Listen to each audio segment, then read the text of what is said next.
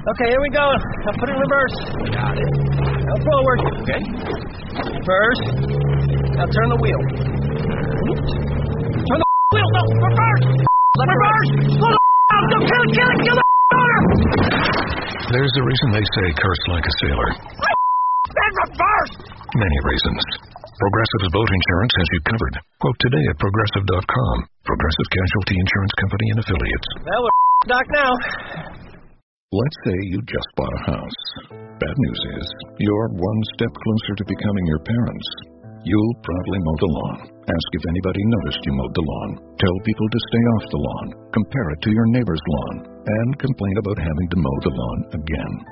Good news is, it's easy to bundle home and auto through Progressive and save on your car insurance, which, of course, will go right into the lawn. Progressive Casualty Insurance Company, affiliates, and other insurers. Discount not available in all states or situations.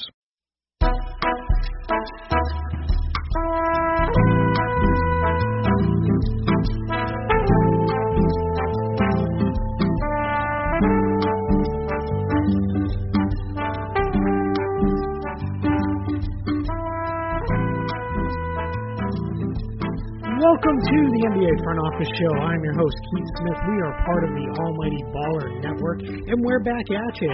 It had been quite a break. Unfortunately, we had a lot of things go on. Some of it good, some of it bad, that caused us to have to take a little bit of time off, but we are back at it now, and we are going to come back at you full force with all the things you expect. Joining me today on the show is my buddy Pete Toll. Pete knows the NBA inside and out. You've heard him on the show before. What we are going to do is we are going to break down all 30 teams over the next series of episodes and all of their offseason transactions. And when I say all, I mean all. Every single one of them we will break down and go through in detail on what's happening, what to expect of the guys who are coming, the guys who are going, and where we think things sit as far as if the team is up or down from last year and those kind of things. But I talk all that, and I introduce them, but I didn't welcome them. Hey, Pete, how are you? I'm doing great, Keith. Thanks again for having me. Ready to talk some basketball. Absolutely. So before we get into the actual basketball, we'll give you a little peek behind the curtain here of the NBA Front Office Show, and I'll give you a little bit of detail on why we had such a long break. So part of the break was intentional. I traveled to both Orlando Summer League and Las Vegas Summer League, spent a good deal of time in both places, was there for the entire week of Orlando. When I say traveled, it was really just a drive down the road since that's where I am based out of. And then I was in Las Vegas for the better part of a week and spent a lot of time out there. I do want to give a quick shout-out to my guy Pete Philo and the TPG Sports Group. I took part in the Pro Scout School once again. It is a fantastic offering. If you ever have a chance, check it out. It is completely amazing. You're going to learn so much. My head was full by the end of our time together, and they just do a great job with that. So check that out there. Not a paid sponsor or anything. That is just me loving the work that they do so much to share that. So I was out there for that, and obviously out there for Summer League, had a chance to talk to folks from every team, whether it be front office executives, scouts, coaches, folks from all over. So you'll hear some of that as we go through each team. I had a full series of Summer League notes that posted on realgm.com with a lot of the this and that of things that I learned, but we'll get in even deeper detail on some of those things here over the next series of shows. So what you can expect is we are going to start off, we're just going to go alphabetical by city, so we're going to start with the Atlanta Hawks, and we will go through things. You'll pick it up really quick. As always, Pete and I always say, we're not going to feel bad if it's not your team and you want to skip down and go to the next team and that, but we're going to start out with Atlanta. We're going to go as long as we can. We're going to try to keep these to about an hour because we know people get a little bit, oh man, 2 hours, that's a long show. So we're going to try to keep them to about an hour in length and go from there.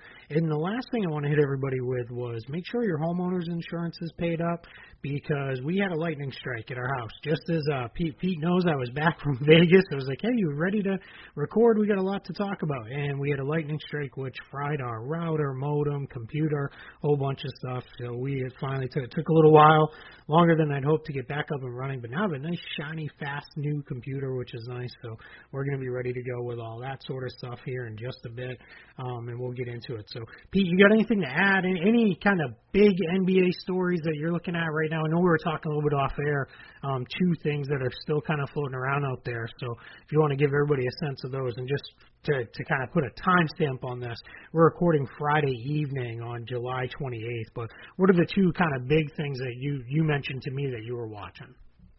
The big things, I think everybody that's a huge NBA fan is waiting to see the first foot to drop with Carmelo Anthony. Preferably he wants to go to Houston, so let's see if that deal happens. Obviously, it's complicated with his no-trade clause.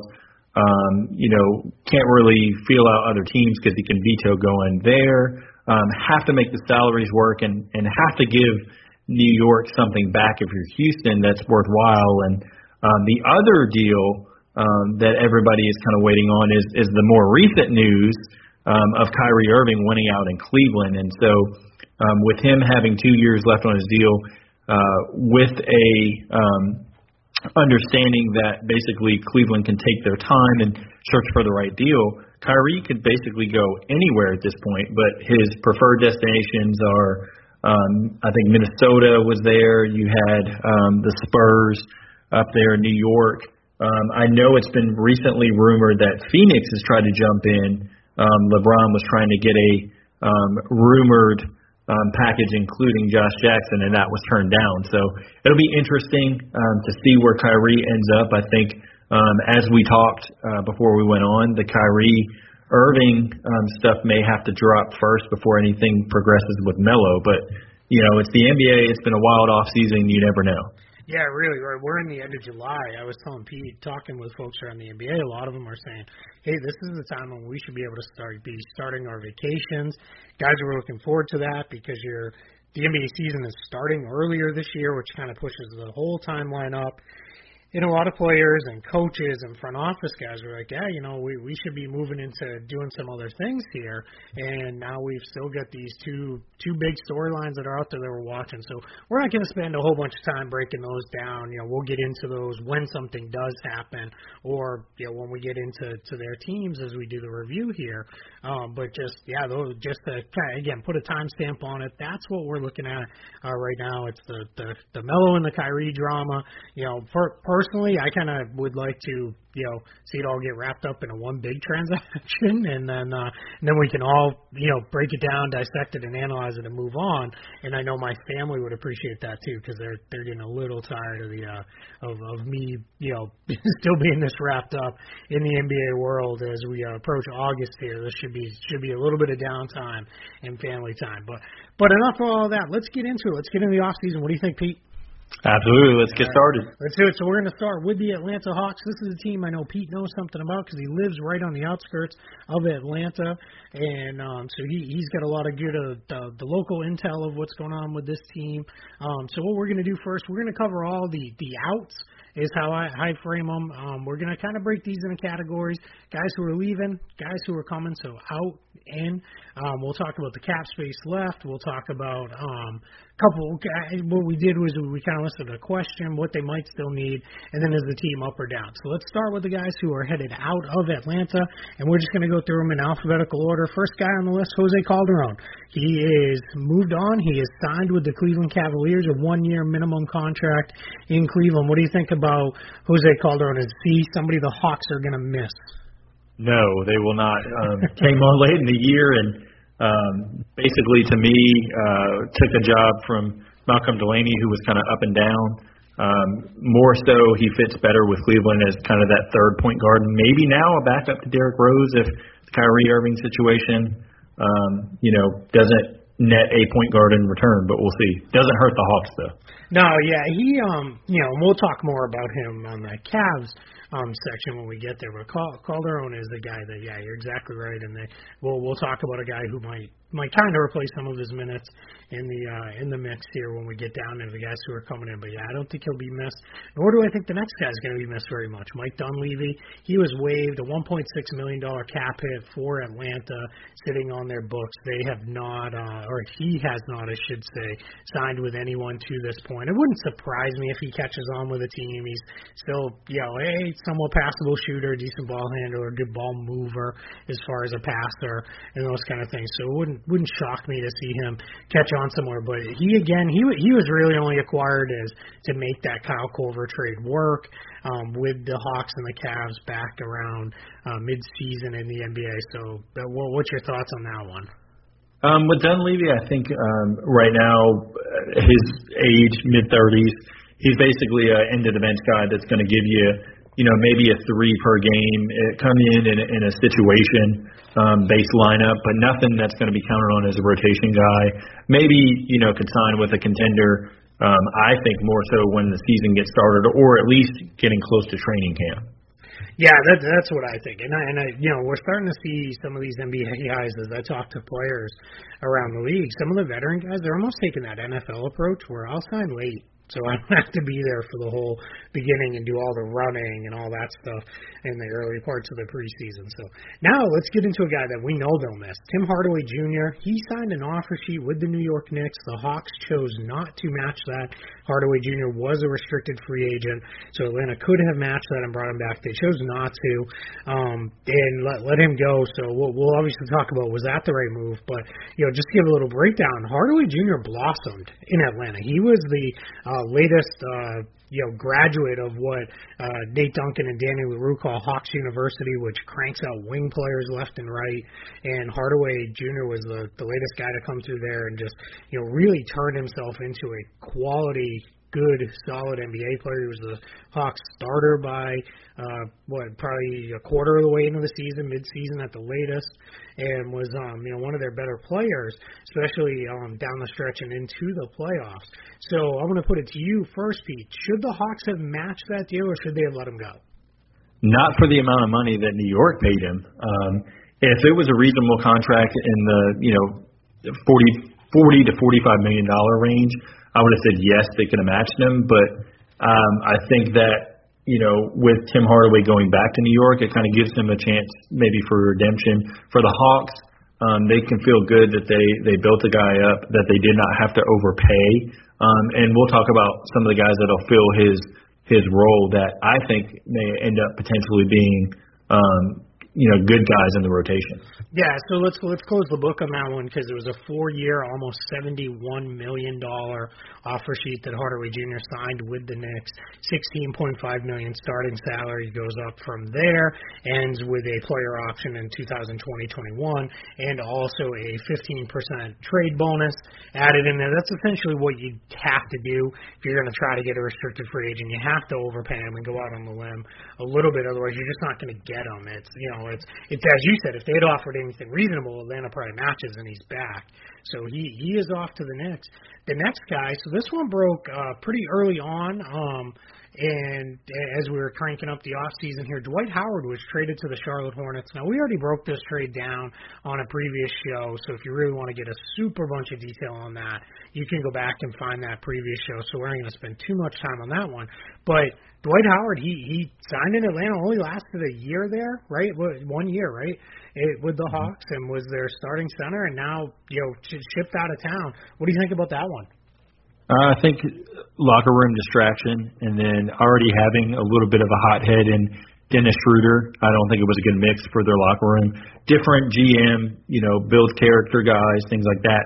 Dwayne Dedmon will fill that role along with bringing back Mike Muscala, no problem. So I don't think they'll miss Dwight very much. Yeah, I don't either. I think this is an addition by subtraction kind of move. Now we'll get into what they got from him when we talk the ends. It wasn't great, but this was more of a let's clear some salary. Let's do this. So it'll be interesting to see where that goes. But it's we'll obviously talk Dwight with the Hornets when we get to the Charlotte Hornets later on in the off-season reviews. But he's done in Atlanta after just 1 year moving on. Continuing in the front court, their front court is going to be almost completely different minus a couple of guys. Chris Humphries, he's a free agent. We don't need to spend a lot of time on Chris Humphries. He is a back-end minimum salary guy who, he might catch on with another team because he can still rebound the ball, hit the occasional shot here and there. He's a decent guy. I know there's all the Kardashian stuff, but he's actually well known to be a somewhat decent guy for the locker room. But He's going to be gone. And then Ryan Kelly, another guy, back-end minimum rotation guy, he was traded to the Rockets. Really, as the Rockets collected non-guaranteed contracts by the bushel to try and make that Chris Paul trade and whatever else they were going to do with them or may still do with them. But then, because he had an earlier guarantee date at the beginning of July, he was waived by Houston. Kelly's just, at this point, he's he is what he is. He's probably a back-end rotation guy. It wouldn't shock me if he catches on with a team for training camp because he's got a little bit of stretch forward in his game there, but he's out the door. Now let's move to the big one. This one's even bigger than Howard and Hardaway and all the rest of them combined. Paul Millsap, longtime Atlanta Hawk, has left Atlanta and moved to the Denver Nuggets. What do you think the loss of Millsap means for the Hawks? As far as the fan base goes, it's really a blow because you're missing 18 points and nearly 8 rebounds a game. Gives you spot up shooting. As far as the team overall, I think just having him in the locker room, just there is that go-to guy as a veteran presence. I think they're going to really, really, really miss him a ton. Great get for the Denver Nuggets, but if I was Atlanta, I would have had to go, if I had a time machine, go back to the trade deadline and try to get some type of asset for him. Don't just lose him for nothing. Yeah, it's funny you say that because remember, they put him on the block for like 2 days, and then the backlash was so harsh from the fan base because I want to say they were 4th maybe in the East at the time. They were. Traded Korver, yeah, and then now it's like, hey, we're going to trade Millsap, and people went so crazy that they had to pull him back. Now, I'm with you. It might have cost them a playoff spot this year, and the funny thing is, they might have even been able to trade him direct to Denver. Exactly. They were one of the teams that was interested. You might have been able to get, at least some form of asset from the Nuggets, and had it still all finish where it kind of did anyway, but it's kind of interesting. For me, it kind of that move more than the Howard trade, more than losing Hardaway, because I think those two are a little more replaceable. And I know Millsap's an older guy, but he's still really, really good. He's an all-star. He doesn't get enough credit for being an all-star. So one of the things that I feel like is that one probably more so than any other signaled we're rebuilding. Now, when we get into their signings, which are almost there, I think they're rebuilding, but they're not tanking. Let's be very clear about that. I don't think this team is going to tank. Because of some of the moves that they made, I think they're going to try to rebuild this and be competitive on the fly. But you don't lose an all-star talent in Paul Millsap, a fringe all-star guy in Dwight Howard, a good, starter/rotation guy in Tim Hardaway Jr., and really expect to, be as good as you were with that. Let's move on to the last guy who left town, Thabo Sefolosha. He signed with the Utah Jazz as a free agent. He's headed out to Utah. I think he's going to fit in fantastic there. And, this was a numbers game. He's an older guy, and the Hawks already have a lot of wings that they like that he would have been really kind of blocking in what should be more of a, be competitive but develop year. What are your thoughts? You just said it, blocking playing time for some of their young wings that they're trying to develop. And if you're doing a soft rebuild or, trying to get the young guys, playing time, you don't have a Thabo Sefolosha on your team. Yep. Fits perfect in Utah, so great for both sides. Yeah, it's this isn't the Jazz section, but the Jazz are going to harken it back to the 90s basketball, I think, and try to win games like 86-80 and beat guys up, and they're going to be miserable to play against. That was the reputation that the Grizzlies had for a number of years now, that you're going to play them and get beat up. That's what it's going to be like to play against the Jazz. Now, I mean, they're just going to beat the crap out of you and hope that they can, muscle their way to wins, with the guys that they added. But again, this isn't the Jazz section. This is the Hawks section. We'll get back into the Hawks here. So Marco Bellinelli, we're on the inside here. So let's talk guys coming in. Marco Bellinelli, and then we're gonna skip down on our little outline here. I know we're going alphabetical, but Miles Plumlee, those two guys were the two that were brought in for Dwight Howard in the trade. Bellinelli to me makes some sense. Pete knows this. I say this all the time. If you've got a young point guard, which Dennis Schroeder is still a young point guard despite, heading into his 5th year, his contract extension kicks in this year. Still a young guy. Best thing you can do for a young point guard is put shooters around him, right, Pete? Yep, exactly. Yeah, and that's what Bellinelli's going to give him. He's going to give him a little bit of a shooter. He can maybe start if they need him to, come off the bench. He's a guy, he'll win a game or two for him this year. Now, he might shoot him out of a game or two or 5 or 10. Yeah, but he's, and let's say he has a good year. Now you've got a tradable piece because he's the kind of guy teams are always looking for at the trade deadline. Someone's always looking for a bench scorer who can come in and get you, 10 points real quick off the bench. And then if he's not playing well and you're a good team, you just sit him. You don't worry about it. Plumlee, I don't have a lot good to say there. This guy's still living off that one great year he had with the Suns when they had that really unexpectedly good team. He lived off the fact that Goran Dragic and Eric Bledsoe were just repeatedly broke down defenses and got to the paint. He was great diving to the rim, off their penetration and making plays. But then he got paid way too much, and it's kind of funny because I actually wrote for Real GM. I called him one of the most untradeable contracts in the league last year pre-deadline. He's been traded twice, so I guess that's your lesson. I'm an idiot, don't listen to me. Or nobody's really that untradeable, which there is a qualifier that it does say that in the article to protect myself on that one. But, we talked about Bellinelli a little bit. You got thoughts on these two guys, what they might bring to the Hawks? Well, Bellinelli is strictly shooting. He's not a defender, so he's going to be in there to knock down shots. I think it's actually a great acquisition for the Hawks because you lose Hardaway Jr., you didn't have to overpay him, but then you still get the three-point shooting that's going to help you. He's going to help the young guys that they have in Bembry, Dorsey, as we'll talk a little bit later, kind of hone their craft. Bembry especially needs, help shooting the ball. And then Dorsey is a shooter, but Bellinelli will be able to give him tips as far as shooting the ball. Plumlee, before they got Dwayne Dedmon, I thought, okay, well, he'll be in the rotation. Now I think he'll be a very minor situational big that'll get in if they need fouls or just a big man to kind of clog up the lane and against certain teams, but otherwise I wouldn't expect a lot out of Plumlee. Yeah, he went for a little while there, he was the only center on the roster under contract, and it was starting to almost look like, holy crap, he might start.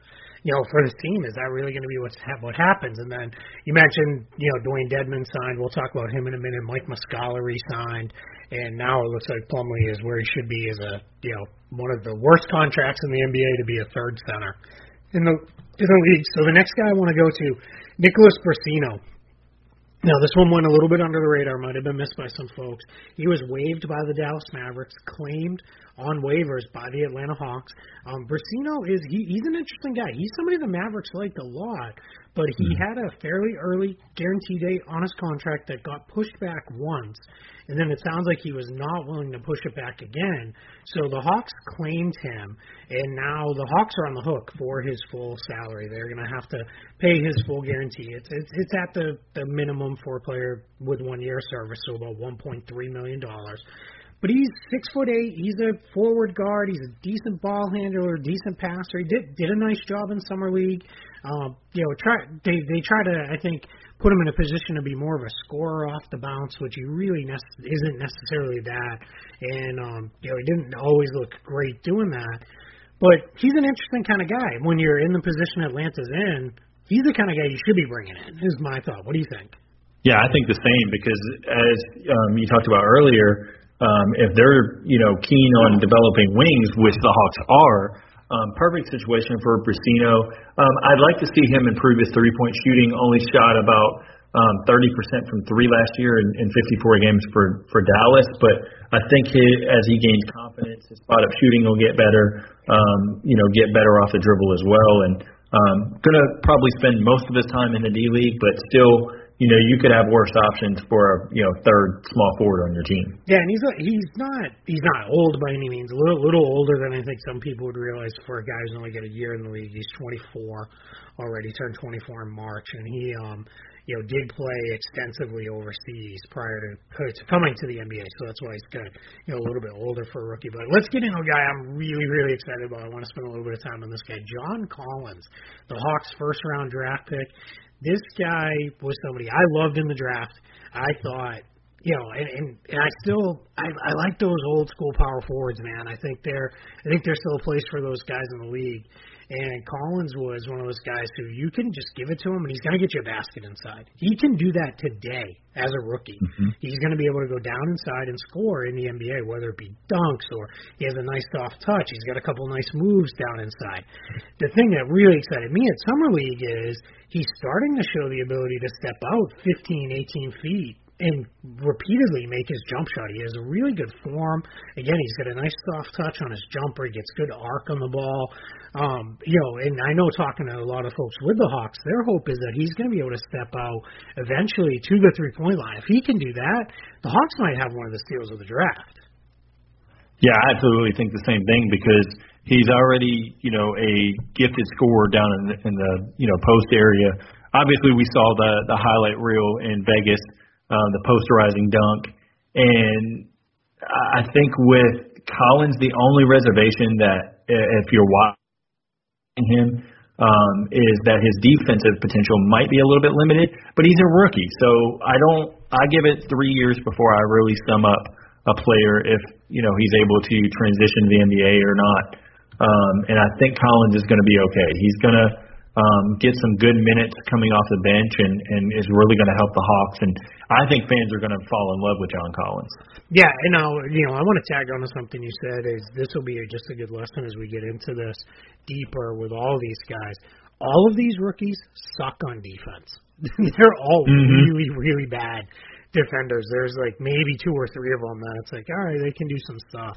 The best you can say about a couple of them is, they're kind of average. They can, maybe get some plays. Even the guys people get all excited about in Summer League, it's like, yeah, the dude picked up 6 steals, but he was gambling all over the place and, doing crazy stuff that he's not going to be able to do in the NBA. So, and that's, I'm overstating that a little bit, but don't get overworked if, rookies aren't good on defense. That takes longer to come along with that. And I think Collins is going to have the benefit because we're going to talk about another signing that they made, Ersan Ilyasova. They're bringing him back. He can now be brought on a little slower. They're not going to need him to be right in there day one, starting power forward and, making all kinds of plays. I think they can bring him on, a little bit slower and do that. So I'm really excited about him. I think he is somebody the Hawks can build around. I think he's going to be a real good pairing with Dennis Schroeder. If they can get, a couple of these other guys that they're not ins, but we're still going to talk about them, but Taurean Prince, DeAndre Bembry, who you've mentioned a couple times, they can find something in those guys. All of a sudden, Atlanta's got some better young talent than I think a lot of us thought. But let's continue down on the guys who are joining the team. Dwayne Dedmon, 2 years, $14 million. He is coming into Atlanta from the San Antonio Spurs, where he was the Spurs starter for most of the season. Those two-year contract is and I'm sorry, it's $14 million was the reported, but it's actually only 12.3 because there's some money that's tied up in what's termed to be unlikely incentives. So right, Pete, we always say it's educational on this show. Exactly. So I got to dive into what that means. So in contracts, you can put incentives in a contract, which are bonuses. Call them that if that's what you want. And they can be things like if the player makes the All-Star team, or if the player is averages 2 blocks per game, and those kind of things. And all incentives are termed likely or unlikely. The only qualifier is, did it happen the year before? If it happened the year before, so let's use Dwayne Dedmon. If it was must average, I'm going to make it unrealistic, 8 blocks per game, and it didn't happen the year before, then that's an unlikely incentive. If that did happen, it becomes a likely incentive, and whatever it is, if it's $500,000 or $1 million, that's what goes on to the contract, and that's ultimately what the cap hit is based on. So Dedmon has some unlikely incentives in his contract, which makes his cap hit for 17-18, $6 million. Then he has a player option for 18-19 of $6.3 million. I like Dwayne Dedmon. I got to know him a little bit from his time with the Orlando Magic. I thought he was really good with the Spurs. I was all over that. If you remember when we on our old show, I told you guys he was going to start for them over Paul Gasol. He would be their starting 5-man, and I don't get him right very often, so I have to toot my horn when I do. So he's somebody I like, and I think for what they paid him, that's a fantastic contract. I think he's going to give them a lot of what they got from Dwight Howard at, what is that, less than a third of the price? Yep. Yeah. And I mean, his rebounding is going to help. His defense at the rim is going to help, and then it kind of gives you a good balance if you're the Hawks, because if they potentially start Ilyasova at the power forward spot, then if you're Dwayne Dedmon, obviously you're not going to worry about getting points. You can just get easy putbacks or an occasional dunk here or there. Your focus is protecting the rim, get rebounds, get it to Schroeder, and let him go. Yeah, absolutely. And he's, Dedmon is not a guy that you're going to say, all right, get in there and post up, big fella. We're going to get you the ball. Go get us 20. That's never, ever going to happen with him. He's still a pretty abysmal offensive player. His hands are made out of concrete. Oddly enough, only on the offensive end. He sucks up rebounds with no problem, but he can't catch a pass for his life. But again, $6 million. When you see what centers got paid the last few years, especially guys who can start, that's good. And, I'll call it right now, right here. I think he's the Hawks starting center on opening night. I agree. That's not as big as me calling it for the Spurs, but we'll still get there. So now another guy, another draft pick, Tyler Dorsey. He was a second round guy. Signed a 2-year contract, a minimum contract for Dorsey over the 2 years, but both years fully guaranteed. We saw that a lot. Second-round guys getting fully guaranteed years and big partial guarantees and things like that, which is a bit of a change, but I think teams are realizing the value there. And if you trust your player development system and staff, you're gonna your scouts that helped you get that guy to be drafted. You might as well take a shot at him. I know he's somebody the Hawks are really excited about. Kind of a combo guard. I know you know a little bit more about him than I do. My impression of him is a little bit of a combo guard. He's not really a point guard, not really a shooting guard. Probably needs to log some D-League time, a lot of practice and bench time. But what are your thoughts on Tyler Dorsey? More of a two guard than a point guard. If you have him running the point, it's going to be very limited. He is going to be somebody that can shoot, although he did struggle in limited time in the summer league. So I don't know if he's kind of coming off an injury or he just, kind of the speed of the game took a little bit. But he's not somebody right now, just based on kind of the other young wings that Atlanta has on the team. I don't expect Tyler Dorsey to play very much for the Hawks this season. I think he spends probably 90 to 95% of his time in the D-League and gets experience and is a rotation player possibly next season if he develops. And now you did it too, and I did it first, so I put you on a bad path. It's the G-League. G-League, yes. I knew it. I was going to do it. I did it first, so I'll take the blame for that one. That's my fault. But yeah, and that's a good chance to talk real quick. The Hawks do have their own G-League team now. The last couple of years, they haven't had one.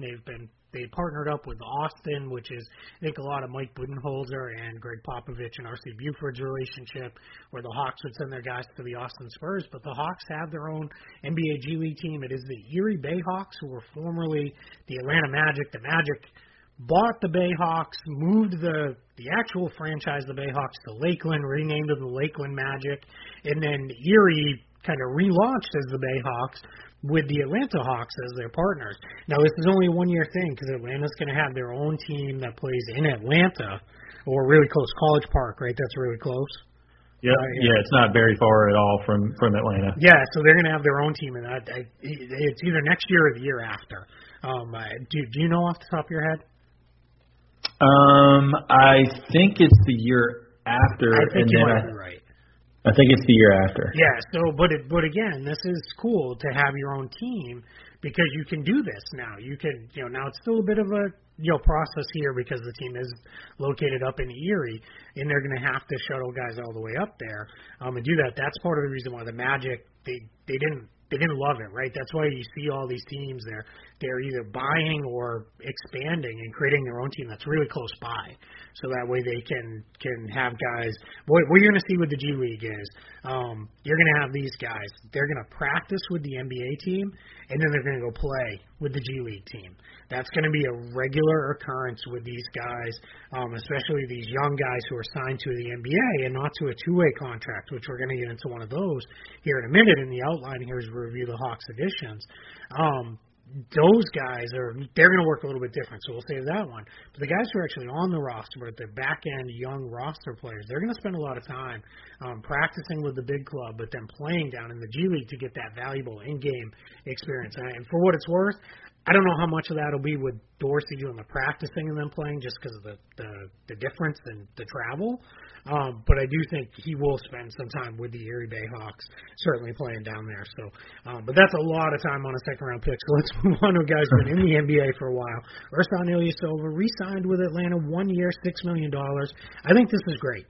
Ilyasova is not a great player by any means, but he's a quality, functional NBA guy. He's going to help John Collins because, one, Collins is under the pressure of having to start. He's going to show him what it means to be a solid team defender. Ilyasova's not a great shot blocker. He's not a guy who's going to go out and lock someone down, but he knows what he's doing. He's every year among the NBA leaders in charges taken because he's a good positional defender. I think Collins can learn a lot from that because Collins isn't a super athlete who's going to be, locking guys up either or making a bunch of plays at the rim defensively. So I think he can learn from Ilyasova there. And he can also shoot. Again, keeping with that theme of keep shooters on the floor around the guys you have, and that'll help these young guys develop. So, and finally, once again, keeping with the Hawks theme here, it's a good tradable contract. If Atlanta wants to move him in a trade and a team comes and offers him something for him at the trade deadline, again, teams are always looking for those stretch four guys. They might be able to get something out of him. What's your take on them bringing back Ilyasova? I love it because, just as you said, it's an easy transition for them if they want to move him. Kind of like Philly did where Ilyasova mentored Dario Saric. Yep. So kind of perfect scenario. So I think you'll probably end up seeing Ilyasova moved in a deadline deal, something like that. But Travis Schlenk likes guys that are versatile, kind of coming from that Golden State Warriors system. Likes guys that can shoot and play multiple roles. And Ilyasova will do just that, be able to stretch the floor and get you some points in a hurry. I know you're a big NBA junkie and history guy.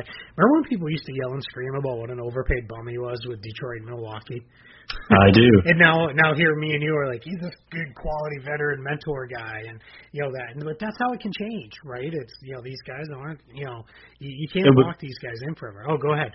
Yeah, I was just gonna say it was crazy because when he got drafted by Milwaukee, it kind of didn't work out. He went back overseas, came back, and then all of a sudden his career, he obviously stuck in the NBA and it's just kind of funny how the world turns, so to speak. Yeah, because he's a guy. I mean, he could have gone back over to the NBA. He's Turkish, for those who don't know. He could have gone back and played, 15, 20 years overseas and made a ton of money overseas, been a huge star. But instead, he's here. I mean, don't get me wrong, he's made a comfortable living in the NBA too. Probably more money ultimately than he would have overseas. But he's a good quality guy. Now he's not. If the Hawks gave him 1 year, $20 million, then we'd have a whole different kind of conversation. But that's not what they did. So let's get into the next guy, Josh Magette. Let's talk him first, and then we'll get into Muscala. So Josh Magette, I know a lot of people look at it, they think it looks like Maggette, and people think he's like Corey Maggette's little brother. But it's Magette, that's how you say it. He is a point guard. He's somebody that has bounced around a little bit. I believe he's had a couple of 10 days in the league. I'm going to look that up while we're talking here. But he actually did not. He's never actually played in an NBA game. He's been in a couple training camps. Yeah, and he actually played 2 years with the last 2 seasons with the Hawks in summer league. And you're right. Yeah, and then he did. And then I'm looking at it now. You're right. Yeah, and it was. And then a couple of training camps is what he was. Yeah, and then with him, it's more so one of the top guards in the G League for the Los Angeles Defenders. Very good ball handler and can kind of set guys up. Not much of a scorer though. I think with Magette that obviously being on that 2-way contract, you can. For those that don't know, you can end up turning that into a regular contract. Whatever point, Keith, you know better than I do exactly. Yeah, so let's break that down. Yeah, let's get into that because that's as much as I like Josh Magette and I think he's a good guy and hopefully he makes it in the NBA, I really wanted to talk about the 2-way contracts. So he was our segue. So thank you, Josh Magette. We are forever indebted to you for that. So I will say with the 2-way contracts, so there's a lot of stuff with this out there. So basically what it is these guys are signed to a partial contract to play in the NBA, to be in the NBA. I got to be very clear about that. Be in the NBA, as well as be in the NBA G League, in the Gatorade League. So with Majet, what's going to happen here is, as long as he spends 45 days or less with the NBA team, so that's practice days, travel days, games, whatever it is, he doesn't count. He stays on his two-way contract. The minute it hits that 46th day, the Hawks have to decide, are we going to waive him or are we going to convert him into a full NBA contract? And then that's when they would need to bring him up. Now, what's the benefit of these two-way contracts? These guys get a little bit more money. They get about $75,000, which is a step up from your average NBA G League salary. If folks don't know, a lot of the G League guys only made around $20,000 to $30,000 over the last couple of years. So this is a pretty big bump up. It's almost the equivalent of what a lot of these guys were getting to go to camp with an NBA team and then be assigned as an affiliate player to the G League. So what you'll see with a guy like Majet is until the G League season starts, he'll be with the Hawks. He'll be with them the entire time because that 45-day clock doesn't start until the G League season starts. Once they start their preseason practices and whatnot, that's when the clock kicks in.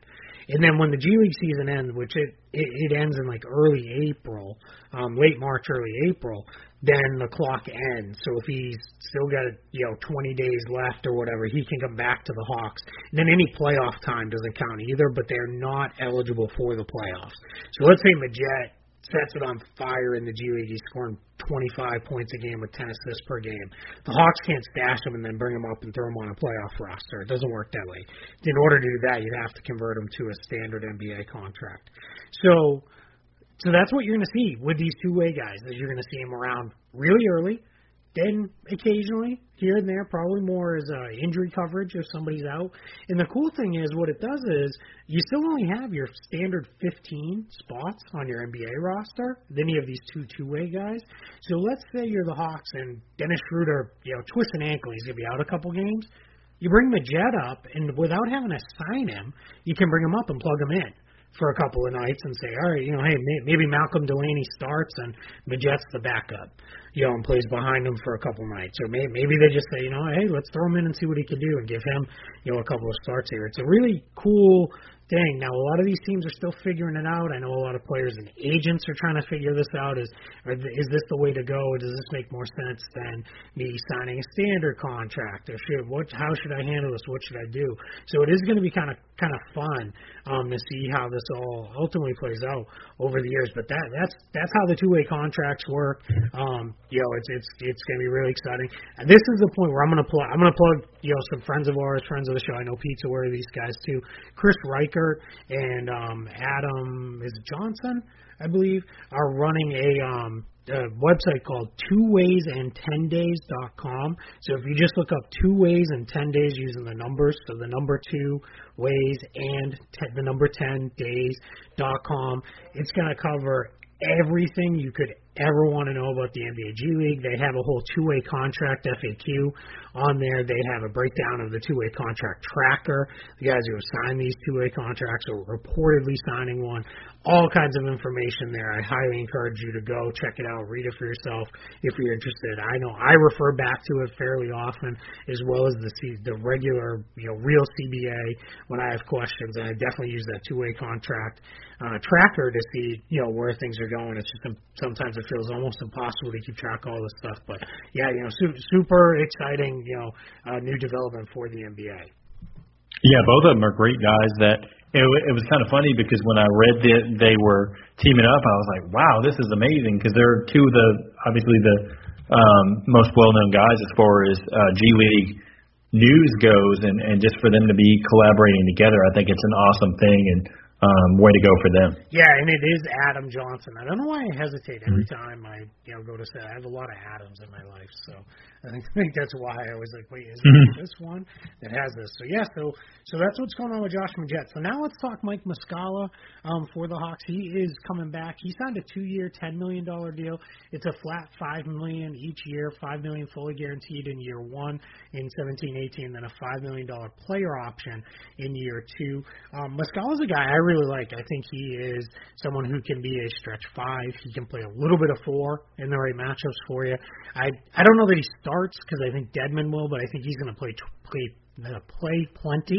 I think those two guys are really a good combo. Muscala's going to be your offensive guy in the nights when you need a little more scoring punch, and Dedmon will be your defender. But Muscala's not a bad defensive player. He'll be a pretty good rebounder, for the limited time he gets. I'm really, I think this is another good solid move by the Hawks. Yeah, absolutely. And basically, if you're looking at last season, Muscala played really well in the 70 games that he played, averaged about 18 minutes or so. I think that goes up. You'll see him be able to stretch the floor out to the three-point line, give a different look for the second unit, because then you have Collins who can kind of bang inside, stretch the floor if he needs to, and then you've got Muscala out there to kind of take pressure off of any of the bench guys that are on the wing, as well as Collins inside by being able to stretch out to the three-point line. Yeah, absolutely. I think he fits right with a lot of their guys.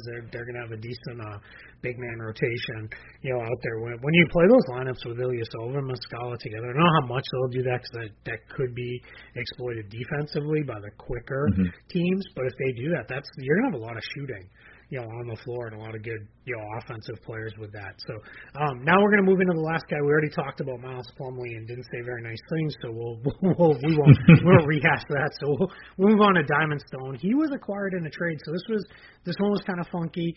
The way this deal went down, the Hawks, they knew they were losing Millsap, and in order to clear the space to sign Millsap, the Denver Nuggets had to do something with Danilo Gallinari, which was initially thought, they'll just renounce him to sign Millsap. But then the Clippers wanted Gallinari, but they didn't have the ability to just outright sign him because they didn't have the cap space. So the Hawks said, well, hey, why don't we jump in here? We'll all work together. We'll make it a sign and trade. So Gallinari signed and traded from the Nuggets to the Clippers. The Nuggets didn't want salary back because they're trying to clear salary to sign Millsap. Now, Millsap, I want to be very clear, it was a separate transaction, but it was a known thing at the time. And then the Hawks took on the contract of Jamal Crawford. They got Diamond Stone in the deal, and they got ultimately a first-round pick, which was a first-round pick that the Clippers had originally acquired from the Rockets in the Chris Paul trade. So, if you start to chain things together here, it all gets tied into one big package. But the Hawks then waived Jamal Crawford by everyone's agreement. Crawford he doesn't want to play for Atlanta. He want to be there. Crawford actually gave back some money to get out of his contract. He will be on the Hawks books this year for $10.9 million, and then a little over $2.3 million next season. But Atlanta, they didn't need that cap space. They got a first-round pick. They got Diamond Stone, and that's the guy I want to talk about now is Diamond Stone. We didn't learn anything about Diamond Stone in the NBA last year. He played 7 games, very limited minutes. Barely learned anything about him in the D-League. He only played 13 minutes. I believe he was hurt for the first part of the season. I think that's why he was. Yeah, that's what I thought. We didn't see too much. Now, I know in college a lot of people like this guy. He's kind of a big guy, kind of a rugged banger type, can rebound a little bit. Starting to work on stepping out to shoot the ball a little bit more. He did, in limited D-League action, did shoot 37% from on the three-point line, which that's encouraging to see for a big. 82% on free throws, grabbed about 7 rebounds per game, almost a block per game, averaged a little over 16 points. It's only 13 games down in the G League, but it's better to see it than not see it. He's another guy. I don't know how much time he spends up with Atlanta because they all the bigs they brought back and then the guys they brought in. But I do think it'll be interesting to see, if he's a guy who can develop. He's got one more year left, a guaranteed year at $1.3 million.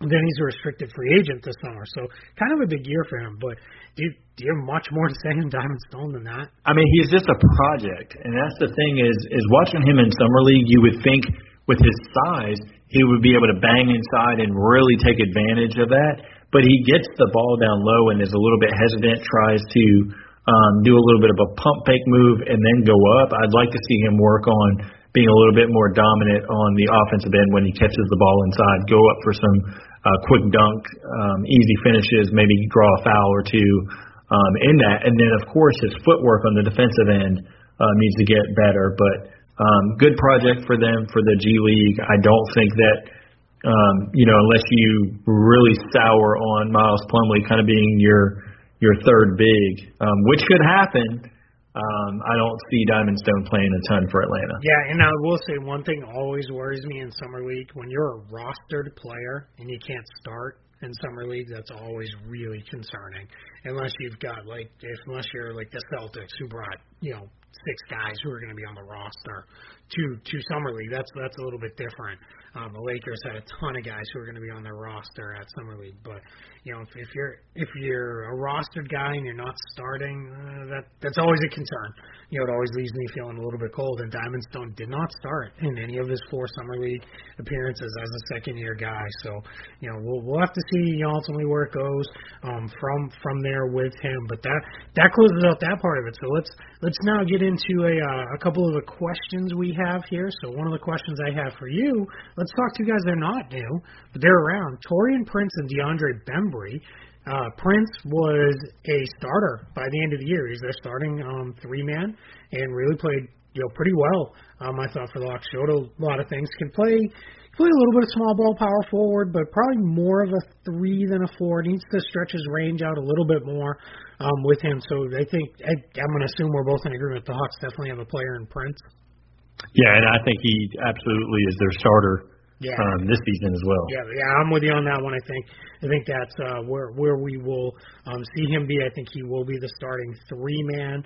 I think he's going to be probably one of those guys who it might look ugly at times, but it needs to for development purposes for him. Which is okay. That's perfectly fine. But now let's get into DeAndre Bembry.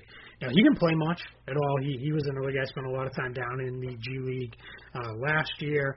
Then didn't do too much, but he did some things in Summer League. He's got that old man game. He's kind of got that in-between game. Nothing he does looks very quick, but it's always, kind of effective. Pretty good ball handler, pretty good passer for a guy who's got decent size. He's about 6'6", can play, a little bit of the 2 and the 3, really kind of now in the NBA as those positions are merging together. He's just kind of a pure wing. He definitely needs to shoot it better to be in there, but do you think Bembry could be is he the next Hardaway, the next guy to come through Hawks University? I think he's very versatile in that he can provide ball handling. He can score if he needs to, but I don't know that he right now is a good enough shooter to potentially get a ton of minutes in the rotation. But I think he's a good 15 to 17 minutes a game and kind of build from there. He's kind of that old school mold, I should say, player, and going to kind of give you a different look. I think personally he ends up backing up both the 2 and the 3, and that's kind of where he'll develop during the year. But I actually like his game. He did very well in Summer League, so hopefully he takes that into the regular season and can earn that rotation spot. And I absolutely think he can, because if he's backing up the 3 behind Prince, then that moves. You either start Bellinelli or you start Bazemore at the 2 and interchange those 2 in and out. Yeah, I think Bazemore probably starts at the 2 just because he's their guy. He's been there longer. I think Bellinelli gets the first crack at the minutes behind him. Maybe Bembry gets the minutes behind Prince. To start off the year. I do think the Hawks will probably go 9-10 deep at least. But I do think both of those young guys, they're second-year guys, and I think both of them are going to be big parts of the Atlanta rotation this year. So last 2 questions here, and then a little bit of information. So one of the last 2 questions is, what do they still need? So I'll go first on these guys. I think they still need another point guard. Malcolm Delaney is there. I had high hopes. I thought Delaney might be better than what he was this past year for Atlanta, but he really kind of struggled. He wasn't didn't have the best year at all for the Hawks. So a little worried about that. I think when you're in kind of this soft rebuild, if you'll call it that, or reset, I think he's perfectly fine behind Dennis Schroeder, who should be a 30 to 35 minute a night guy anyway. But I do feel like they need one more point guard on the roster. What do you think the need is for the Atlanta Hawks? I'm with you, saying they need a point guard, but then I was looking at the point guard market, and nothing really sticks out to where I'm like, oh, okay, they can sign this guy and it'll be okay, because you're looking at guys like Norris Cole, really, I mean, what is he going to bring to your team? Nothing is inspiring. Now, a guy that I thought about, but I don't think he goes to the Hawks, is Ian Clark. Could potentially be somebody there, but then, kind of where does he fit? It's not probably enough minutes for what he's looking for. They probably can't get him as far as money-wise. But at this point, I mean, I would say bring up Majette, sign him as the third point guard, and roll, going that way, because you could use Bembry if you need to. In a ball handler role, things like that. Yeah, and I think Dorsey can defend the position, so I think you could slide him over a little bit. Yeah, it'll be it'll be kind of curious what I think they might actually do. I'm glad you mentioned Majette. They may kind of pull him up at times in that window that you have at the beginning of the year before the G League season starts, and really let him, maybe play a little bit. If he does well, they may just convert and then go with him. That might be a direction we see the Hawks go. So, all right, a little bit of information now. So the Hawks, they cap space left. They have about, let me just double check because I've been updating numbers all day long as the transactions have not stopped. We've got about $6.1 million left, so I think you're probably right that might not be enough for Ian Clark, but then on the flip side, what else is he getting elsewhere? Because there ain't enough money left anywhere else. And then they do have their room exception left, the full room exception, $4.3 million left for the Atlanta Hawks. So they still got a little bit of spending power, probably more so than a lot of other teams at this point in the offseason. The Hawks are one of 8 teams that still have some reasonable amount of cap space left under the books to spend, but I think that might be more of let's hang on to that if we need to eat a little bit of money and pick up an asset. Later on in the year, we might do that. So that's going to lead us to our final question for the Atlanta Hawks. Are the Atlanta Hawks up or down in your opinion?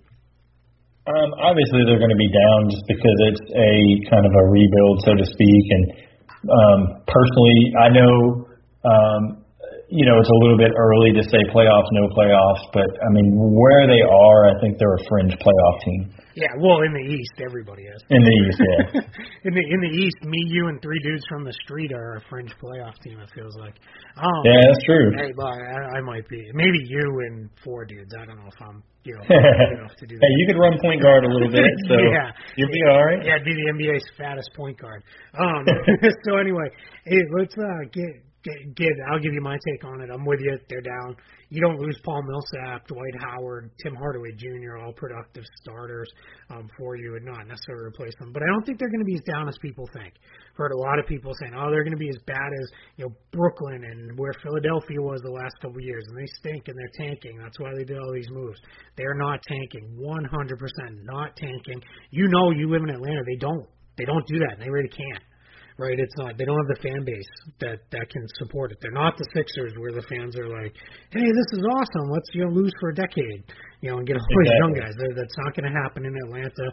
So they're not tanking. So I'm going to go down, but I don't think they're going to be as down as people think.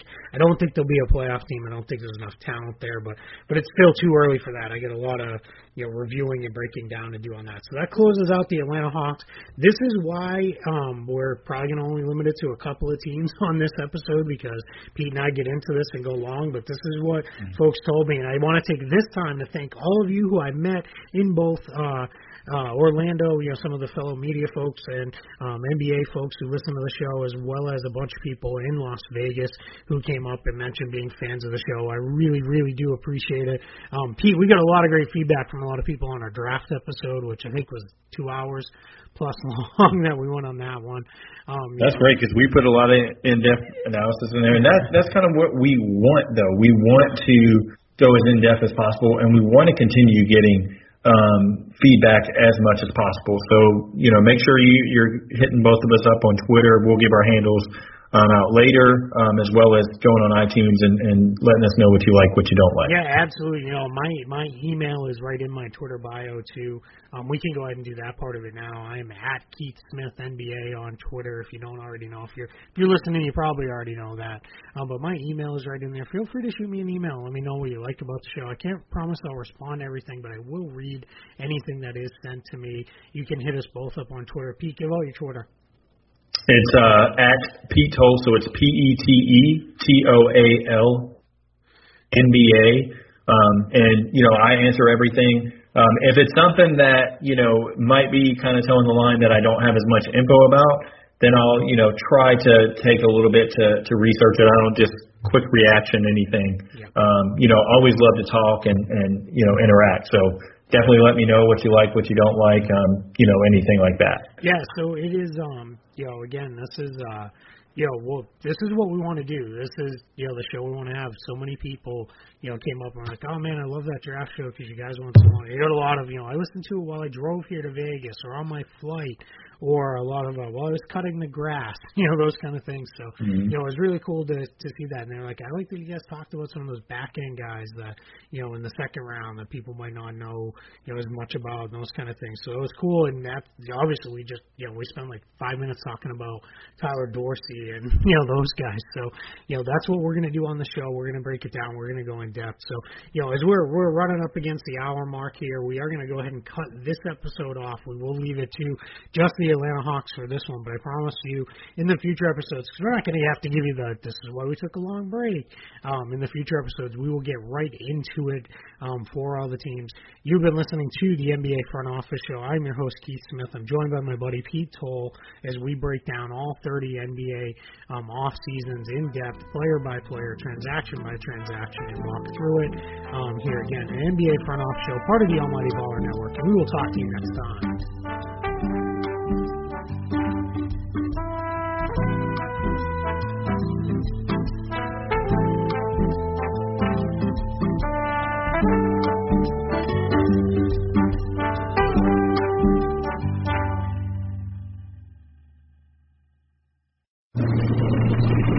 Let's pull up over here and drop a line. Are your feet wet?